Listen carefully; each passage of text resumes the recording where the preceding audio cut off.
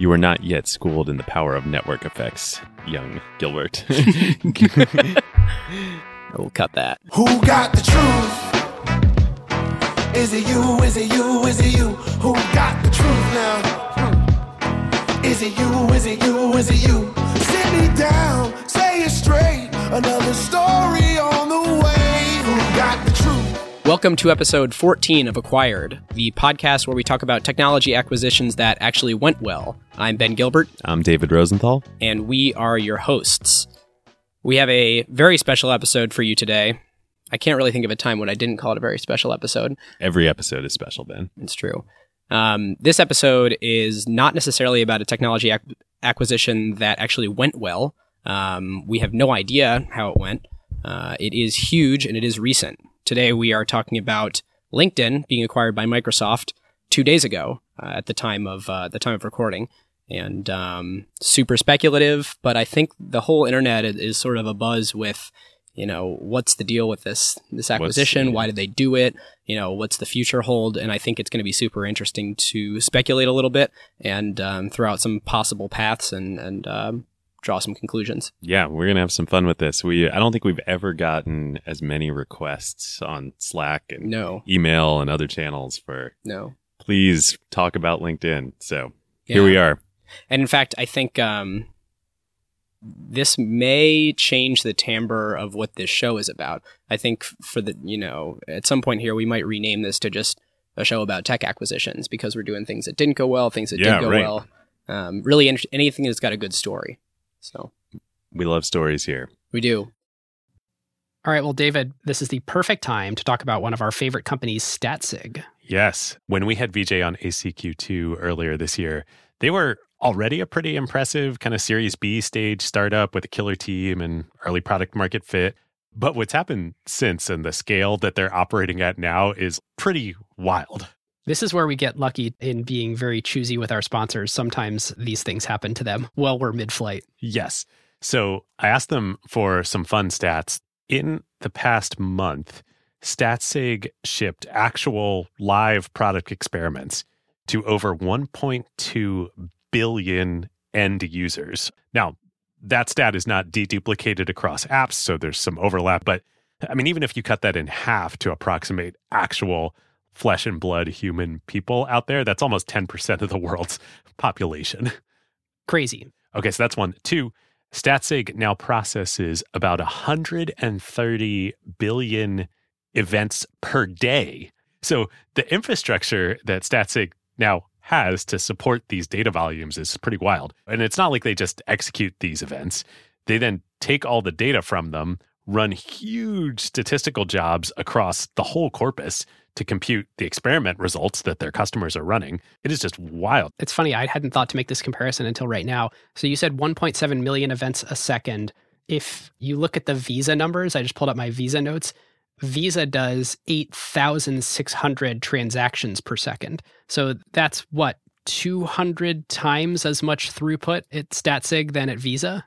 On the customer side, Statsig added arguably almost all of the most important AI companies in the world this year, including Microsoft, Atlassian, Anthropic, along, of course, with regular old companies like Notion and UiPath and Lattice and Brex and friends of the show Rec Room. The team also kept shipping super fast.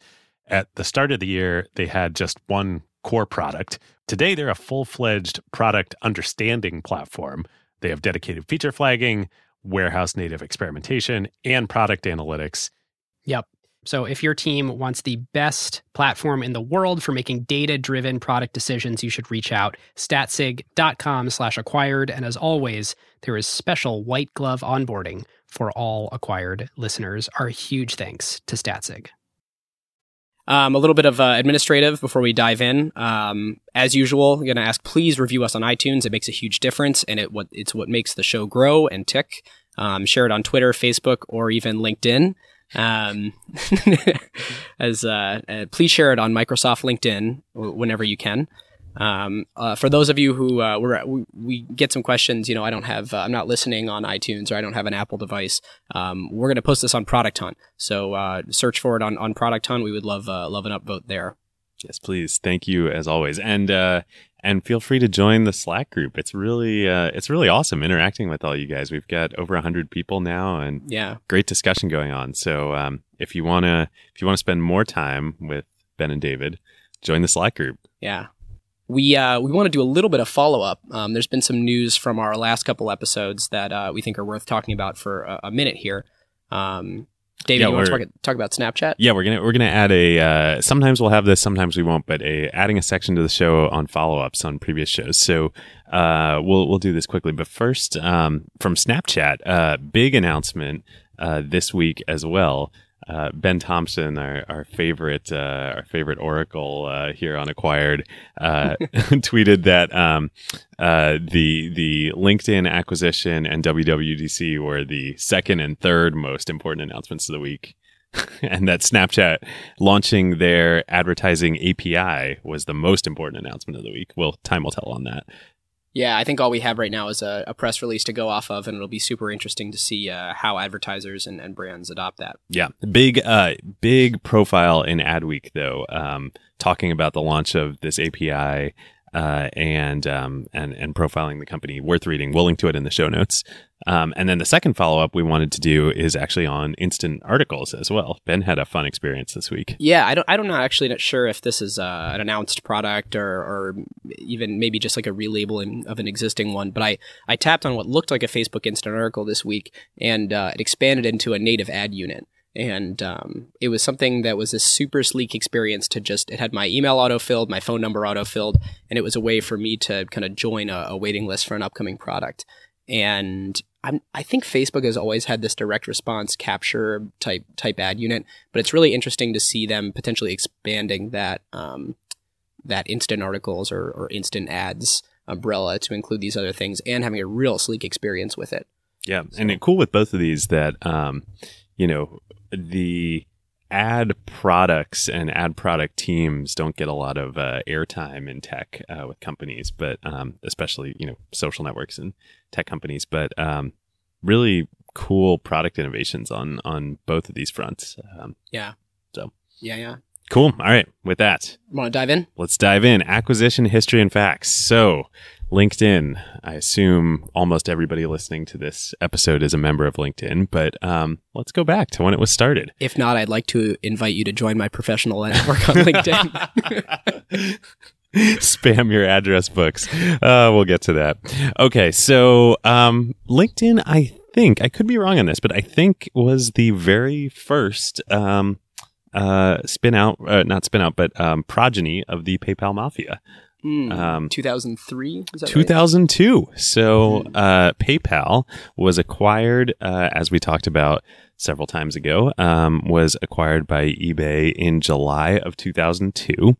And in December 14th of 2002, to be exact, less than 6 months later, several former PayPalers, led by Reid Hoffman, band together and they form a new company and they call it LinkedIn.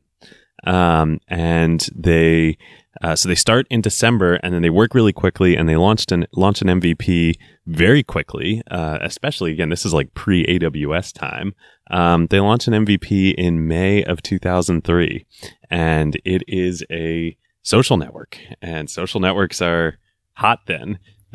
Yeah, I think, I remember reading The Facebook Effect by David Kirkpatrick, and in that book, he kind of talks about that there was a group of people that were in Silicon Valley that were super involved in a lot of tech products and realized that social networking was going to be the next big thing. And that, this was totally it explains their fast time to market, because I think that, with Friendster right around then. That's what I was going to say. There's a group of ex-PayPalers and other kind of close people that were like, technology's finally in the right place right now where this is about to be huge and let's get to it. Yeah, and it's really cool that like there was this in Silicon Valley, this kind of like swelling of interest and building of social networks. And Facebook hadn't even been started yet. Mm-hmm. But Friendster was a super hot company.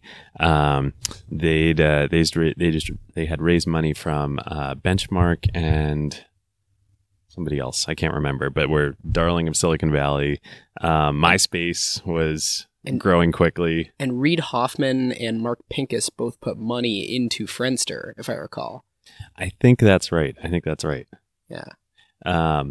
Anyway, so they launch in May of 2003, and they have a really interesting sort of bootstrapping mechanic for the network to get, how do you start a network from a cold start? And that was the infamous and product of a lawsuit later on, as is a recurring theme on our show, the infamous scrape your address book and spam all of your everybody in your email address book.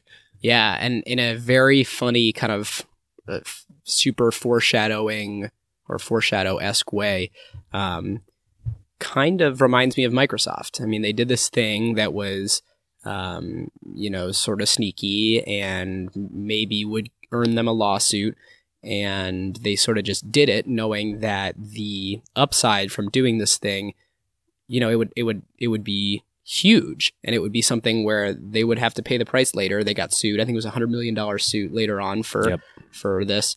But once they had the network, right? Then when you have the network, and this is like a total recurring theme in network-driven technology companies. Like, doesn't get talked a lot about these days, but it's on the internet. Like Airbnb totally did this, off of Craigslist to bootstrap their supply network to start, and many, many other networks have done the same thing. And do you know about Microsoft's like price per core thing? We ever talked about this on the show? I don't think so. Price per CPU. They basically put it when they were originally selling Windows, or maybe it was DOS. Real early on, they had it in their sales contracts that they would make money for one copy of Windows per core shipped by someone who entered an agreement with Microsoft to sell Windows at all. So they basically squashed the competition because manufacturers realized, oh, well, I'm paying for a copy of Windows whether I put it on here or not. Yep. So I may as well ship Windows. And by the time, they got sued for that, and I think actually the Justice Department forced them to pull that out of their contracts. By the time that came around, they had already squashed the competition and were totally way out ahead. It's totally, when you're facing a cold start problem as a network, the chicken and egg problem, like you can't, you got to have something to some unfair advantage to get through it. Doesn't always have to be illegal, but in many cases it turns out it was. Yeah. So by late 2003, the network is starting to take off a little bit. It's still really early. They raise a Series A from Sequoia, $4.7 million, which was a lot of money back in that day, especially after the internet bubble had burst. And Mark Kwame joins the board. Later, when he left Sequoia, Mike Moritz takes over and is still, to this day, I believe, on the board of LinkedIn. And Mark Kwame is now in Columbus, Ohio, running Drive Capital. Exactly. Ben's hometown. Columbus, shout out. Shout out. And so things continue to go well. And in 2004, the next year, they raised their Series B from Greylock. And super cool. About 2 years ago, much like when we talked about with YouTube and through the lawsuit of YouTube, we were able to see Sequoia's investment memo about that. 2 years ago, Reid Hoffman open sourced, quote unquote, his pitch deck for his Series B at Greylock, and it's this great document. We'll link to it in the show notes. But he has the whole slightly edited pitch deck that he used for LinkedIn Series B, and then he has commentary on it, and he's like very self-critical. It's like, this was, obviously this worked, but like I made a bunch of mistakes, and like I was really nervous about these things and trying to cover up. Like we had no revenue. Everybody was like, the elephant in the room was like, why the heck do you guys not have revenue? And like I was like really nervous about that. Cool document. So in the pitch deck, he kind of, the LinkedIn positions, they position it as like the unbiased sort of, ground source of truth about professionals, and talk about how with all the existing ways of finding professionals in the world at that time, like it was mostly kind of directory based and all these incentive problems, and people were incentivized to make themselves look good or to, be found or to do sales leads. And there was nothing, and they thought that a network could solve all of these incentive problems and create true, for the first time, true information publicly available on the internet about professionals and where they are and how to find them. And turns out they were right. As we talk about this acquisition, LinkedIn has never been primarily an advertising-based network. They've advertising-based business. They've had ads as part of their business line, but most of their revenue comes from monetizing recruiters. And so as people have been commenting about this acquisition, you hear lots of talk about like, oh, LinkedIn doesn't have a lot of engaged users and I spend no time on the site and it looks like crap. But you can't really judge this company in the same way that you judge Facebook or Twitter because it's not how they monetize. No, and Josh Ellman has a great post that I'll put in the show notes too. Josh is he was at LinkedIn. He's been at a bunch of great companies and he's at Greylock now. And he has a great post talking about, you can't look at this like, are the users of LinkedIn really like X multiple more valuable? They're not that engaged. I mean, at the end of the day, they are able to monetize those users in a very different way because they sell an extremely high value product, which is browse and access to these people. Yep. And it's interesting. Later, we'll get in a minute to LinkedIn's IPO, but actually in the IPO prospectus, they list in the risk factors, quote, a substantial majority of members do not visit the website on a monthly basis. Which is funny when you compare them to, many of the other businesses that we've looked at on this show. But again, they don't make money when you visit the website. They make money from having your data, up-to-date professional data about you on the system and you being found. So they build these business lines over time, but there are three that LinkedIn has. And the first is what they call talent solutions, and that's about 60% of their revenue. And that is for recruiters. And it's super, as Ben was talking about, I mean, this is a super expensive product that they sell to recruiters. The full product is $900 a month per seat. And I think that the cheapest way to go to LinkedIn Premium is like $600 a year. It's $100 a month. About $1,200 a year. Yeah. So think about that every time somebody contacts you and has the little yellow in thing there. But as they have just knocked it out of the park in executing on this. Like if you are a recruiter operating in the HR world today, you need to have, LinkedIn Recruiter. Like it's like a joke if you don't. Right. And let's imagine that you're a company and you haven't purchased this for your recruiting department.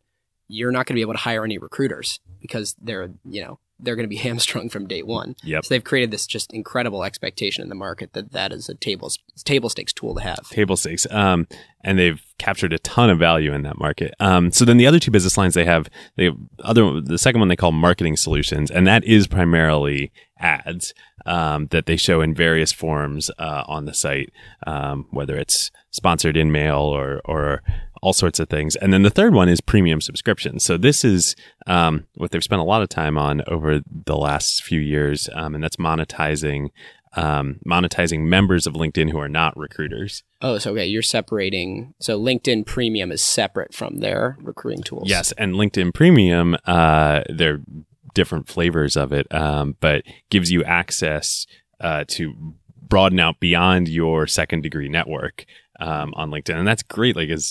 I use it all the time. I mean, is basically this tool was meant for venture capitalists, I think, and business development folks and sales folks. Right. And that's about 20% of their revenue too. So and that's about, is it $3 billion a year in revenue? I think. Total? Yeah. Yeah. I think that I actually did not look that up. Shut up. Yeah. I think that's about right. And that's about 106 million users. 106 million active users, just about 400 million registered users on the site. Oh, interesting. Which is very interesting. So they continue. They execute super well on this as a private company. And the sort of biggest event that they have before they go public is in 2000. I believe it was 2007. Yep. Reed actually steps aside as CEO. and they bring in an outside CEO to be to run the company. Reed stays at the company day to day. A guy named Dan Nye. So this isn't actually talked about much. He didn't stay very long. He was there less than 2 years. He came from Intuit, and then he was at Advent Software. He went on to become CEO of Rocket Lawyer. Which reminds me, I found this doing research for the show, an aside, but really kind of hilarious. When they raised their Series C, which they did in January of 2007, right before this happens, they raised, Bessemer led it, but they also had this other firm that I hadn't heard of in there called the European Founders Fund. And I was like, what's the European Founders Fund? And I looked it up, and it's the Samvar brothers. Wait, we've talked about them before, right? These are the guys that run Rocket Internet. Rocket Lawyer made me think of it. In Europe, that copycat all the U.S. businesses, and I was like, this is just too funny. The Samvar brothers had a venture capital firm, I don't know if it still exists, called European Founders Fund. So they're just copying Founders Fund. Wow. Just like they do with many other businesses. Hey, so, if it ain't broke, don't fix it. Man, it works for them. So I just saw that and I was like, that is too funny. So Dan doesn't last very long as CEO, but in December of 2008, they bring in Jeff Weiner, and he is still today the CEO of LinkedIn. And even will be inside Microsoft. Exactly, yeah, and they will remain so within Microsoft. In January of 2011, the company finally files for an IPO. They go public in May of 2011. They price the IPO at $45 a share. It trades up to $94.25 by the end of the first day of trading. Wow.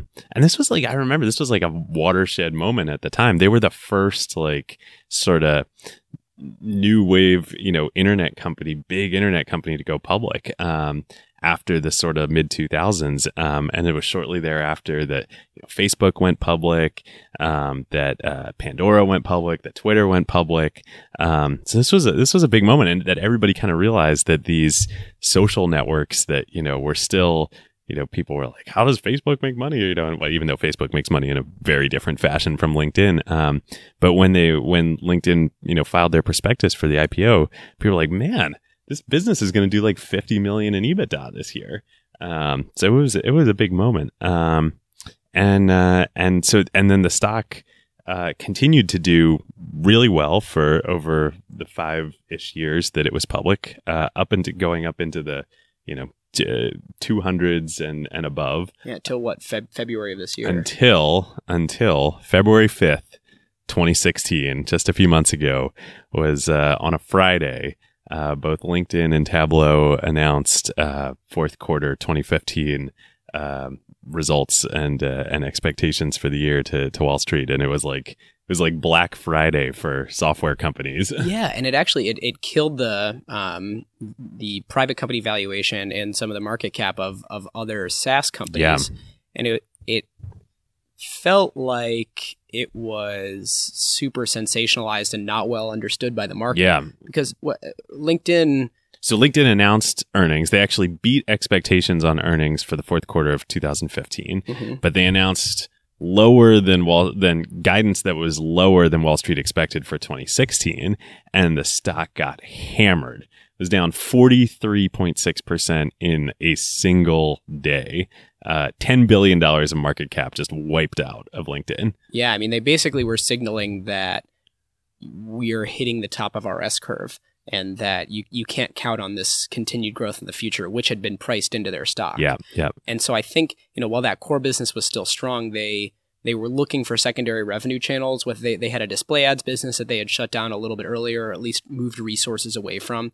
And then there was a second product. Do you remember what that was called? It was a lead Sales Navigator. Well, a Sales Navigator they still have. Okay. I'm working on, but the growth they expected huge growth in Sales Navigator, and it's been slower to materialize. We'll get into this, but at one point LinkedIn had a market cap of over $50 billion, and between that and then following was just fell off a cliff in terms of the stock price. on that same day, similar thing happened to Tableau, which is a great software company here in Seattle. And because of those two those two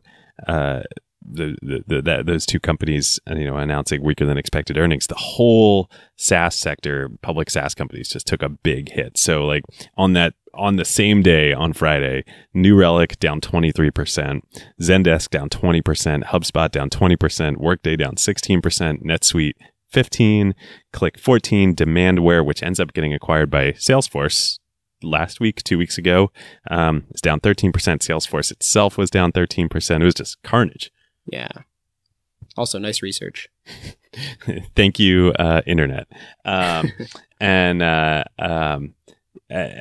so then for the last couple months, the share price of LinkedIn has crept back up, but nowhere near the highs where it once was. And then 2 days ago, Monday, in like what was got to be one of the best kept secrets of major M&A of all time, Microsoft announces that they are acquiring the company for $196 per share, which comes to $26.2 billion crazy total, which is a lot of money, but half of what LinkedIn was worth, a year ago.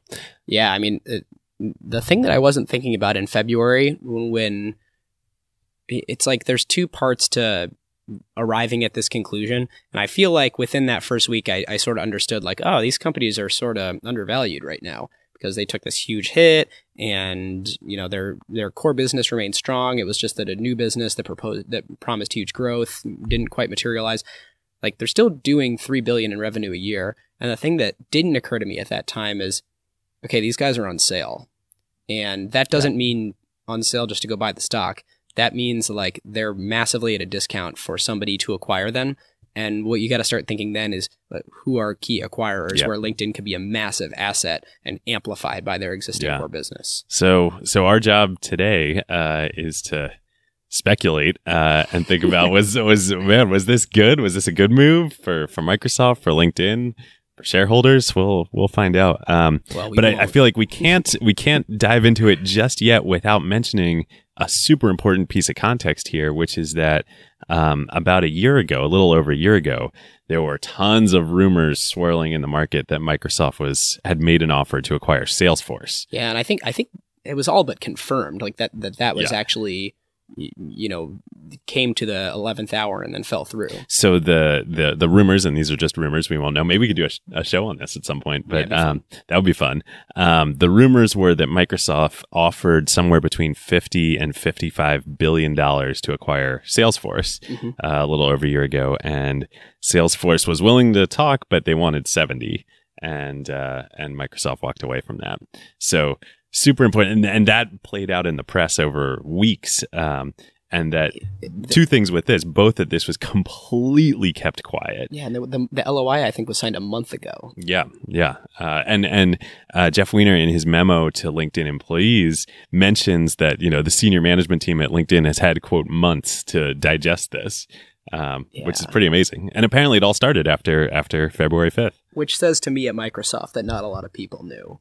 I mean, that this was something that was board, Satya, key executives. Actually, a friend of the show, Kurt Delbeni, is very much involved in orchestrating how these two companies will come together. Kurt, who we were lucky enough to have on for our Acompli and Wunderlist episode, is going to be leading the integration for Microsoft. Yeah, and actually, the press release talks about how he's going to be doing that with Scott Guthrie, who leads Enterprise, which includes both Azure and Dynamics CRM product, and Qi Lu, which Qi's purview is mostly kind of productivity, so the whole Office suite and Bing. And so I think there's a little bit of clue there as to what they're going to do with it, probably in Office, and then some combination of Azure and fueling the Dynamics product. Yeah. So, well, let's jump into acquisition category, because I feel like this will start to unpack this here. What's your early categorization here? Yeah, so I mean, I think there's a business line from acquiring the current revenue stream, but in my mind, you don't buy this product just to cash flow it. Like they're not buying that business line because it's going to pay itself back in, short order, and we feel good about owning this new revenue stream. It's an integration play. So I'm calling this a product acquisition, since it's a product that they're going to amplify the current sales of with their own kind of channel and integrations, and then make their own products better and kind of define the future of identity. So I would say it's a product acquisition to be combined with their existing products. Yeah, I'm going to take a similar route, but I think this is really key. So for me, I said yes, product acquisition, but it's a product acquisition that at least has the potential, I think, to transform and evolve an entire business line for Microsoft. So clearly, this is, I don't know, but I would imagine this is going to be within Microsoft's business process, productivity and business processes segment, which is one of the new segments that Satya streamlined the company into when he took over. And I think, there's so many angles to think about LinkedIn, but one of them that you have to imagine people at Microsoft are thinking about is as a data set and a data acquisition, and the ability to both continue to operate LinkedIn as the set of products that it is within that segment, but then infuse that data into Office, into Active Directory, into Dynamics, into all of the, the sort of mobile first, cloud first, world that Microsoft, lives in now. All of the business tools that they have, you have to imagine is something they're thinking about. Yeah, totally. And that's a really good lead in. I sort of have like 4 buckets of why I think they pulled the trigger on this one. And that first one, you just nailed is integration with Office 365 to extend identity outside the company. In the world of Microsoft Azure, they have Active Directory. Which we might want to say a word about that, because I bet a lot of our listeners have no idea what Active Directory is. Yeah, great point. So basically, Microsoft's lock-in in the enterprise comes from the fact that they own identity and everything that stems from that. So everything works seamlessly with their, or historically works seamlessly across all their products, because everything is plugs into Exchange and uses Active Directory to manage identity, and it's the rock solid truth of who you are that everything in the company can plug into. Yep. So when you, as a employee at a company that uses the Microsoft Productivity Suite, you sign in to your Microsoft account, and then that grants you access to your email, to Office 365, to whatever enterprise app. If you, in fact, even Windows, for the few people out there who use Dynamics, into Dynamics, right, and even Windows. Yep. You can think of it as like deeply integrated single sign-on, and the nature of companies has changed. And I think that we'll talk about trends in a little bit, but I think that a big tech trend, or really a big like world trend that's happened, is people move around a lot. I mean, people stay at companies for 18 to 30 months, and there's a lot of bouncing around, and people collect knowledge from all the different companies they were at and build reputation from all the different companies that they were at. And a world that is entirely centered around, who you are at this company is kind of antiquated. Yeah, and this is such a good point. The company doesn't own your identity anymore. You own your identity, and you lend your skills and reputation to the company while you're there. And some people do that for a really long time, but some people don't. And you have to have a way to be able to access and leverage all that other data. Yep. And, for Microsoft previously, which is, again, trying to reinvent everything it's doing, as Kurt talked to us about a few months ago, in this, mobile first, cloud first world, like, when the reality is that the majority of employees, at least in fields like tech or finance, aren't staying in the same job for long periods of time anymore. If you, as Microsoft, only have these very siloed views into people and not the holistic view of their skills and their career history and their identity, across jobs, there we go. Hence LinkedIn. Yeah. And the parallel I think I should, that I wrote down anyways, 5 years ago, 10 years ago, we had this like IT shakeup where they were freaking out about BYOD, bring your own device. And this is the realization of BYOD when it comes to identity. Yeah. BYOE, bring your own employee, BYOP, your own person. Yeah. And you mentioned, well, I was going to go into the sort of second thing, because I think there's a good segue there. The second reason, we kind of talked about identity in Office 365 there. I think that as it extends to dynamic CRM, it's hugely valuable to know an entire person's work history when you are trying to sell something to them. Yeah. So imagining, that the problem with Microsoft's worldview before is, this is John Smith and he was at company A. There is also a John Smith at company B. We don't know if those are related.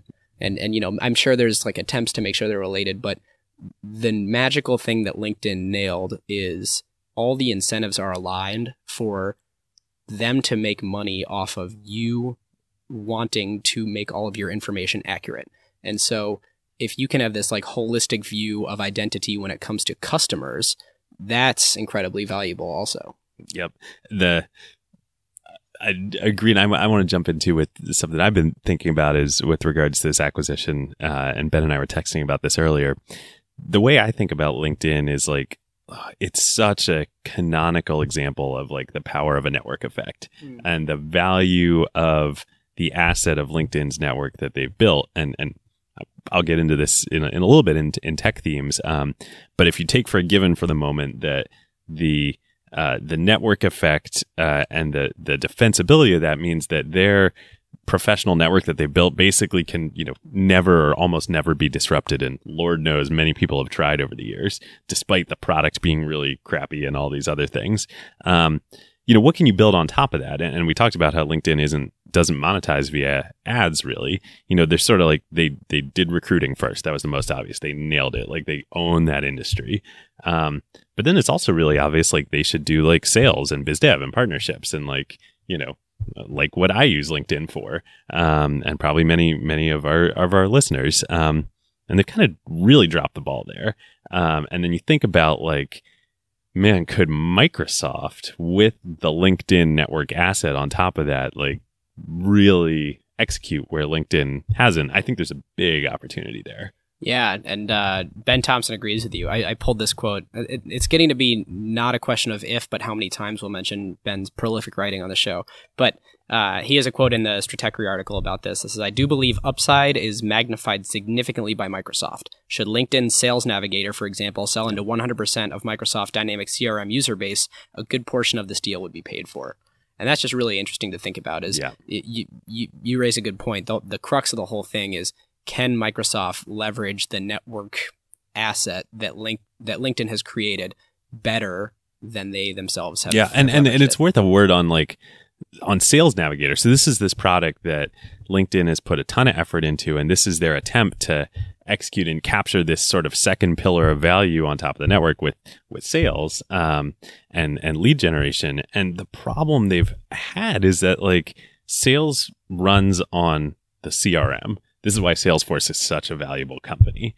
And unless you're directly plugged into the CRM, like it's really hard to, add a ton of value. And they've done a lot of integrations, and, Sales Navigator has had integration with Salesforce and with all the other CRMs out there. But like, it's really hard to do that. And for Microsoft, like they can plug it directly into Dynamics, which has very small market share, but they also have the weight, and through all the rest of the productivity suite, including email, the most important app for sales and many other professional functions, and to be able to plug all of LinkedIn's network asset into that, like huge opportunity. Yeah, and for everybody out there that listens to or that works at a company that sells to businesses, Salesforce has become kind of the operating system of the B2B company. And if a product doesn't plug into Salesforce, you're not using it, because that's the central repository for how all the different departments of your company communicate with each other, and it is the ground source of truth. So, I mean, that Microsoft has always been we power productivity and we enable enterprises to be the most productive and efficient they can with the use of technology, or through the use of technology. And that's been their mission for a long time, or at least one of their missions. And to see Salesforce really like etching away at that it's almost like to defend that turf they had to do this. Yeah, I want to let Ben get to his other 2 points, but I want to add in really quickly. Like, yeah.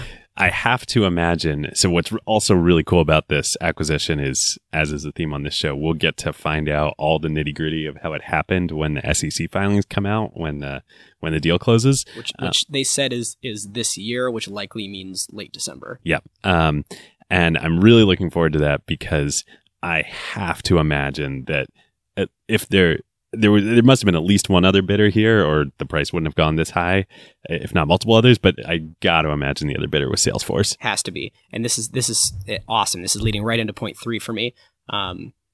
Somebody else was going to buy them. Like, that they are on sale. There's only one LinkedIn. Like, the magic of network effects makes it so that, you know, they were the source of truth for where an employer has been and what they've done and what they're good at.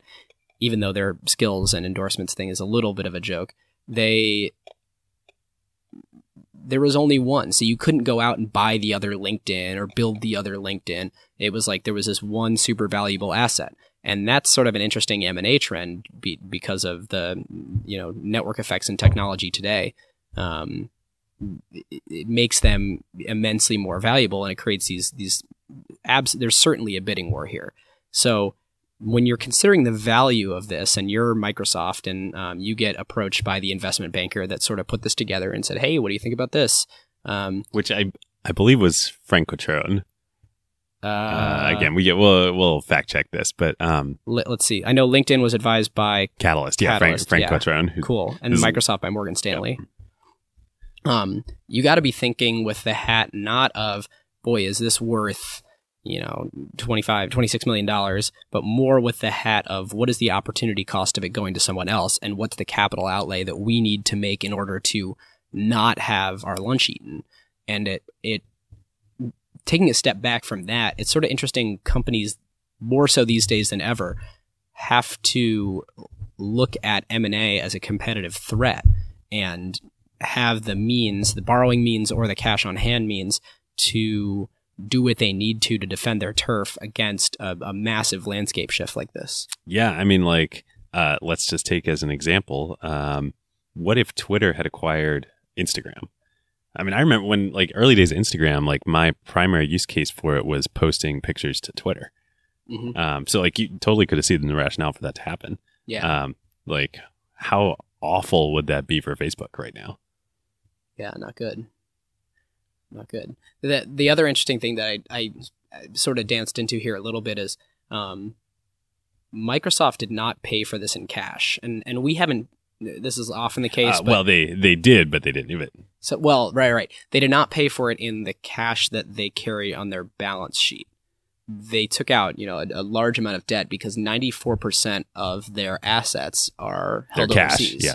I'm sorry, their cash is held overseas. And, you know, with the 40-ish% tax that they would have on bringing that back home. Repatriating the cash. Yeah, this is a huge problem for all companies that are multinationals and are headquartered in the U.S., but tech companies especially have a big problem with repatriating their cash. So what they did, this was not a stock deal. It was all cash consideration that LinkedIn shareholders are receiving, but Microsoft took out debt to finance the transaction. Yeah, and I think not entirely. They took out, like, it's not, you know, $26 billion of debt, but it was a large part of the financing the transaction. So, yeah, you know, I think that getting back to David's point, it's like there was one single huge asset with network effects here. And the question is, can Microsoft, you know, squeeze more revenue out of it than LinkedIn was doing themselves? I mean, will they we will see. Can they? Answer is, in my mind, 100% yes. Yeah. And then getting into my fourth point, this one's a little bit more broad, but so Microsoft has, you know, admitted that Windows is not the future. That they are not the Windows company going forward. They, of course, large amount of people working on Windows, huge revenue stream, but its operating systems are not the solo cash cow that they once were. And I shouldn't even say operating systems. Windows is not. And so in moving to this mobile first, cloud first company and focusing on, their cloud offering, as you look up and down the cloud stack, they have infrastructure as a service and platform as a service with Azure. They have software as a service with Office 365. And you could look at this like, okay, they're becoming the cloud services company. So business tools for recruiters and more broadly for sales and marketing also is a cloud offering that they can add to that stack of services they provide. And so I think like you put on your old Microsoft hat, you're like, what are they doing? And like they typically squander large M&A, so this is terrible. It's not going to go well. We've talked to a bunch of current and former Microsoft employees about this, and that is the most common reaction, I would say. Yeah. We want to thank our longtime friend of the show, Vanta, the leading trust management platform.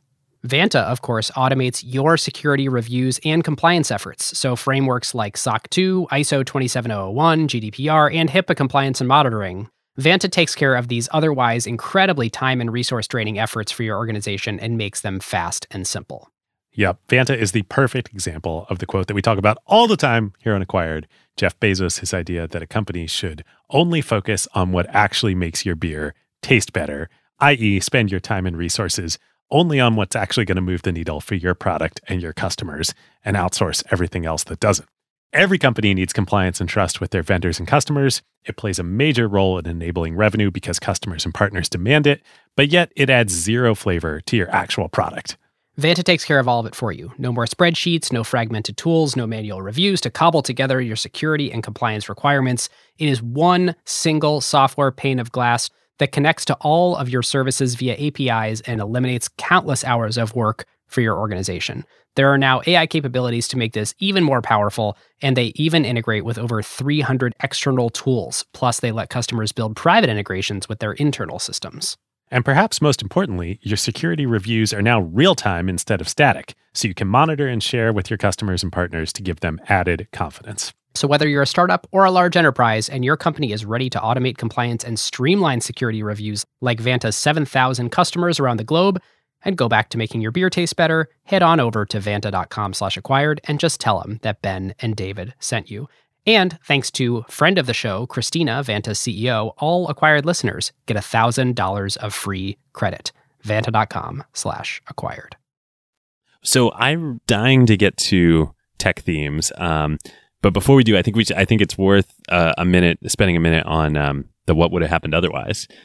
We talked a little bit about somebody else buying LinkedIn. I think that's probably most likely. Clearly, they were on sale, as you say, in more ways than one. But I think, if the other route is, let's say LinkedIn had managed to stay independent, they're having a hard road executing on building another pillar of monetization on top of their network asset. But I want to throw in here a bit of discussion that's come out in the press that I think is relevant, that somebody pointed out, and I believe there was a New York Times article about this.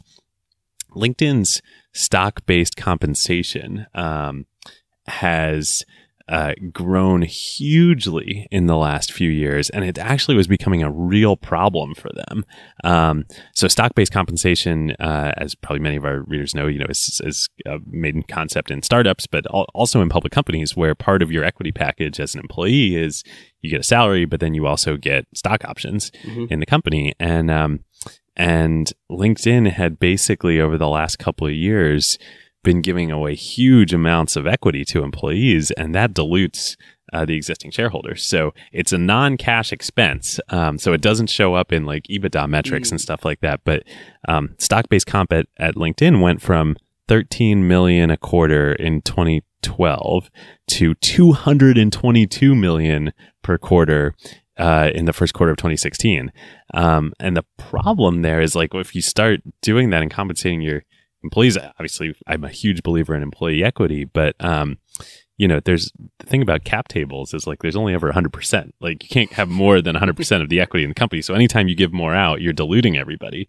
And so it was like the LinkedIn stock had become this sort of like leaky sieve that was happening. So that was a major problem that they would have had to deal with, but then now they don't. Interesting.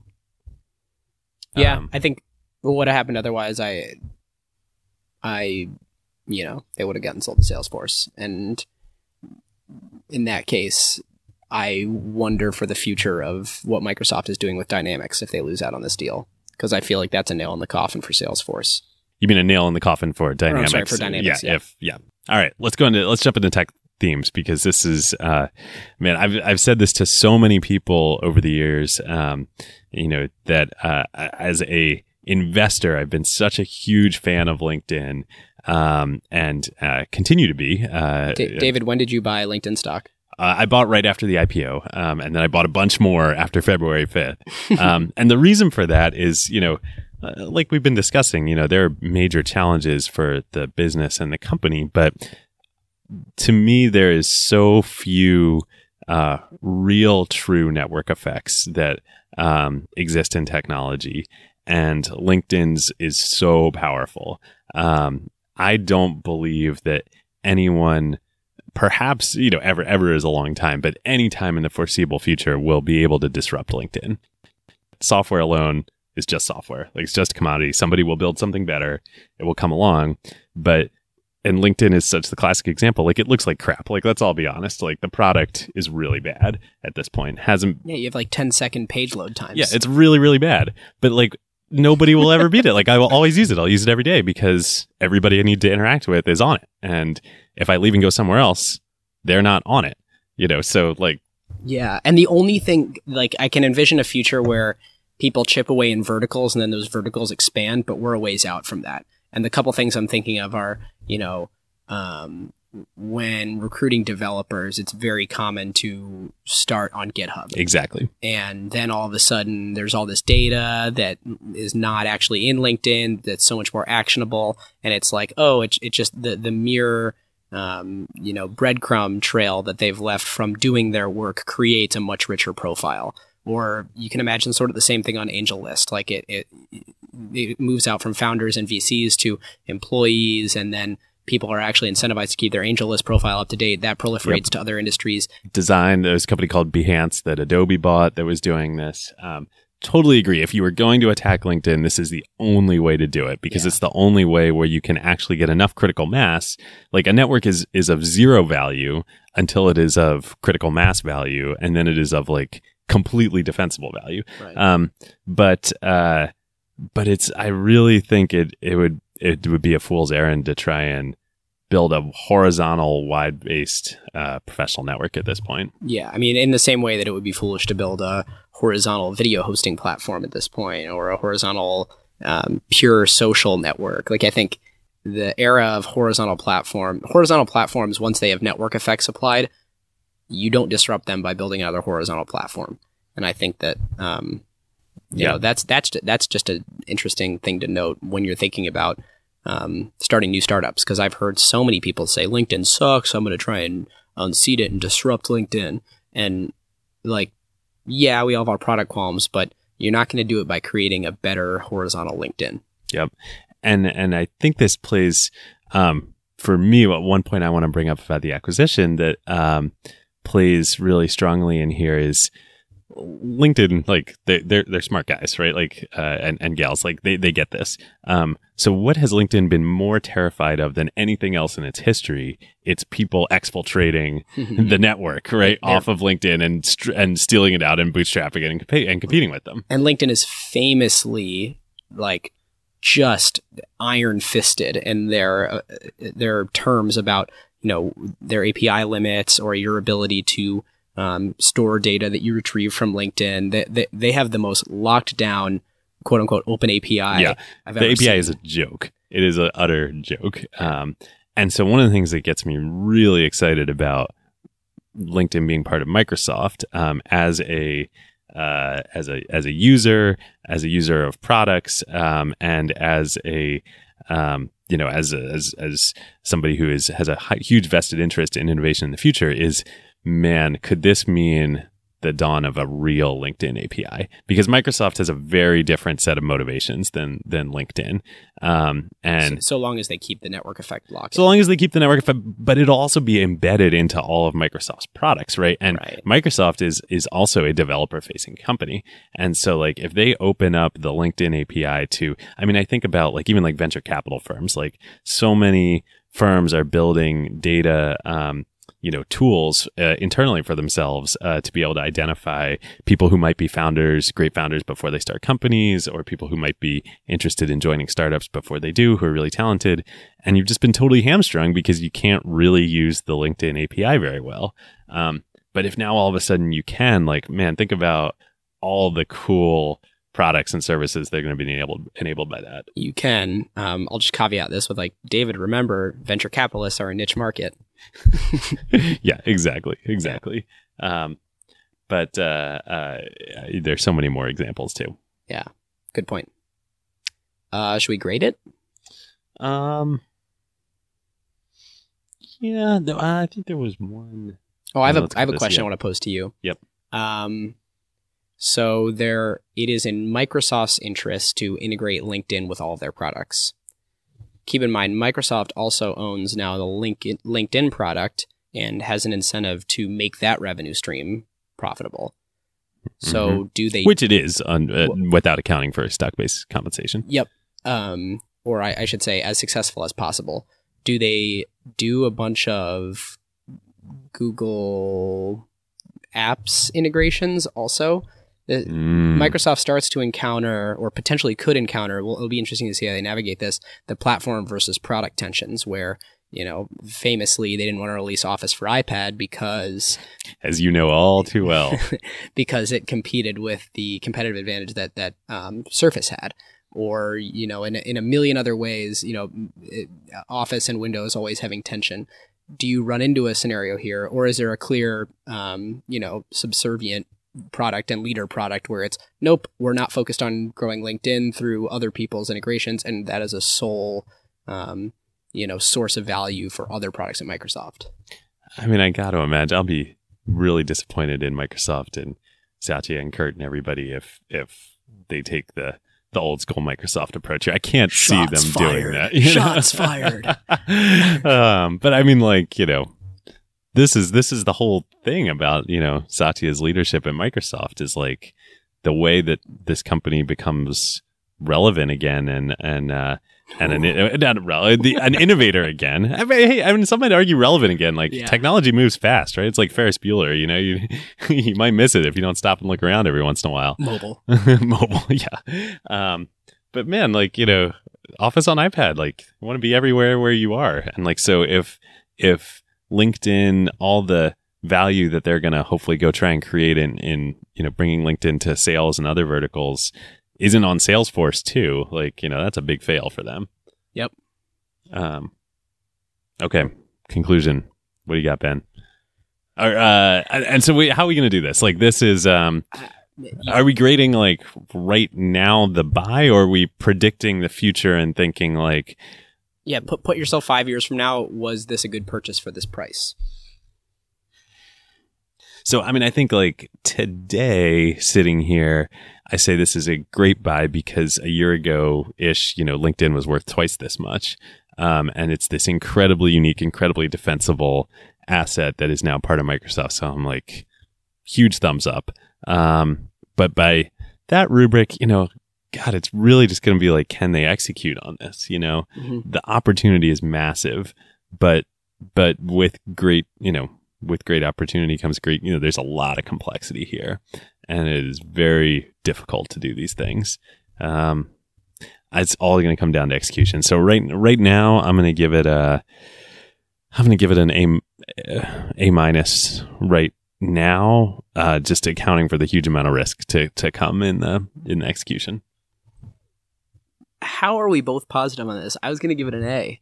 I woke up Monday morning being what? And here I am. All right, but here's I have a couple of rationales, but one is, in November of 2015, the stock price was at $255. Okay, so not quite twice as much, but right, and they bought it for what, 190-ish. I don't think the company is actually worth less. And if you look at it it's 25, or what is it? They bought it for $26 billion.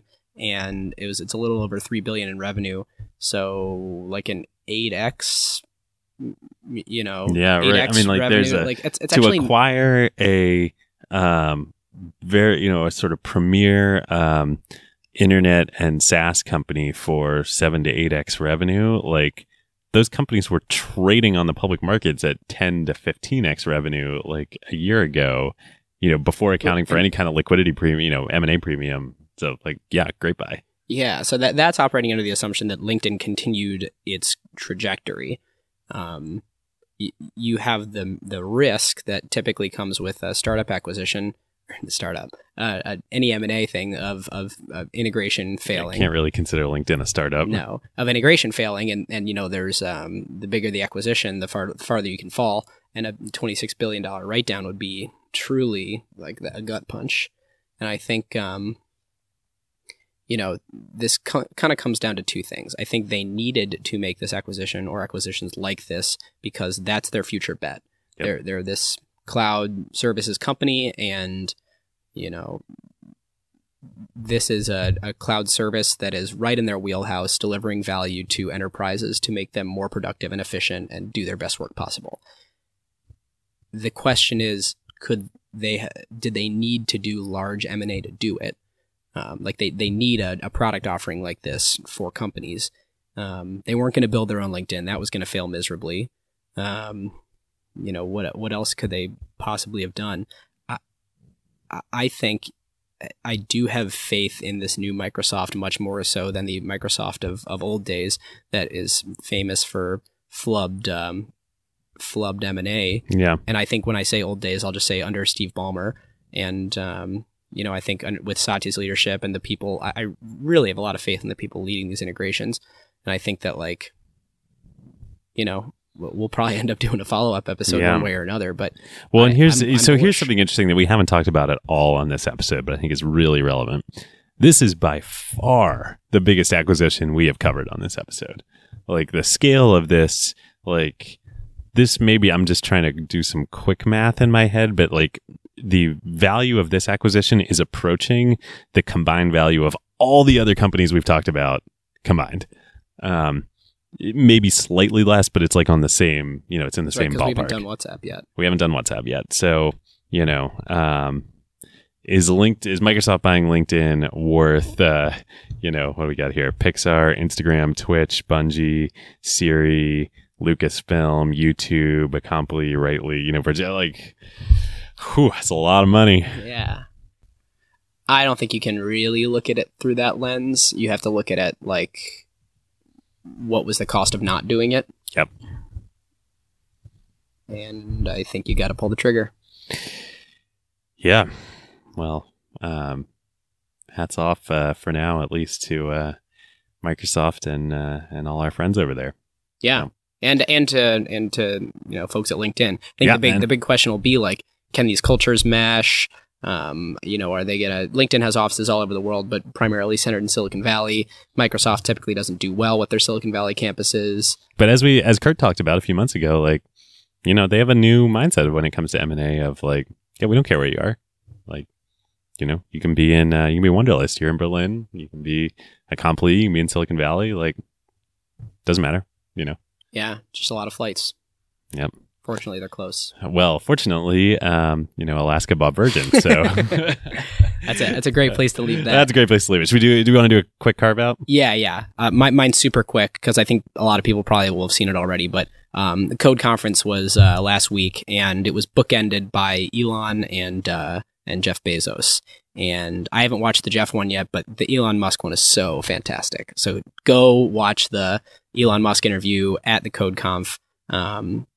He just has this incredible way of dancing back and forth between total dude in a spacesuit that is talking about the future in a way where you're like, what? Is this the one where he says there's an 80% chance we're living in a computer simulation? The metaverse. Yeah.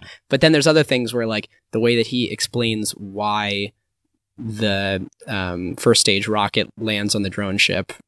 Unfortunately, it blew up today, but the last 4 have landed on the drone ship. He does a really good job of explaining why the drone ship needs to be where it needs to be and positioned in the ocean. And for anybody that's sort of into the SpaceX story, understanding any of the physics behind that, super approachable, very interesting, and clearly a visionary. Cool. I am grinning widely here because literally no joke was my carve out was the Bezos talk at the Recode. So this is great because I have not yet watched the Elon talk. So now I got to watch it, and you got to watch, and everybody listening has to watch the Bezos talk. It is fantastic. Man,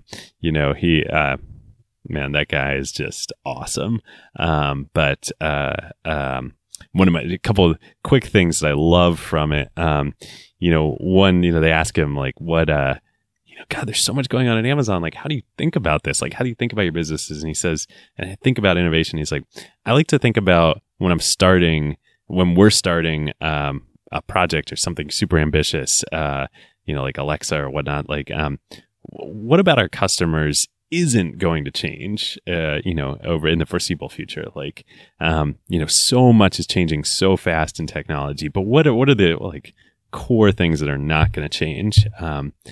And also that reminds me of LinkedIn. Like I sit here today, like I was a happy LinkedIn shareholder for a long time because I just sat there and I was like, I'm going to be using LinkedIn 20 years from now. No doubt in my mind. So anyway, there we go. Code Conference. It was good this year. Awesome. This is a great time to tell you about one of our very favorite companies, Crusoe. So Crusoe, as listeners know by now, is a clean compute cloud provider specifically built for AI workloads. NVIDIA is one of their major partners, and literally Crusoe's data centers are nothing but racks and racks of A100s and H100s. And because Crusoe's cloud is purpose-built for AI and run on wasted, stranded, or clean energy, they can provide significantly better performance per dollar than traditional cloud providers. Yes, we talked about that on our ACQ2 episode with Crusoe CEO Chase Lockmiller. The other element that makes Crusoe special is the environmental angle. Crusoe, of course, locates their data centers at stranded energy sites. So think oil flares, wind farms that can't use all the energy they generate, etc., and uses that power that would otherwise be wasted to run your AI workloads instead. Yep. Obviously, it's a huge benefit for the environment and for customers on costs since Crusoe doesn't rely on the energy grid. Energy is the second largest cost of running AI after, of course, the price you pay NVIDIA for the chips. And these lower energy costs get passed on to customers. It's super cool that they can put their data centers out there in these remote locations where, quote unquote, energy happens, as opposed to the other hyperscalers such as AWS and Google and Azure, who need to build their data centers close to major traffic hubs where the internet happens because they are doing everything in their clouds. Yep. If you, your company, or your portfolio companies would like to use the lower cost and more performant infrastructure for your AI workloads, go to crusoecloud.com/acquired. That's CRUSOE cloud.com/acquired, or click the link in the show notes. Well, we're leaving you. I'll say one more time because I think it's probably more useful at the end of the episode than the beginning. Would love it if you could leave us a review on iTunes, and if you liked it, share the episode with your friends. See ya. Who got the truth? Is it you? Is it you? Is it you? Who got the truth now?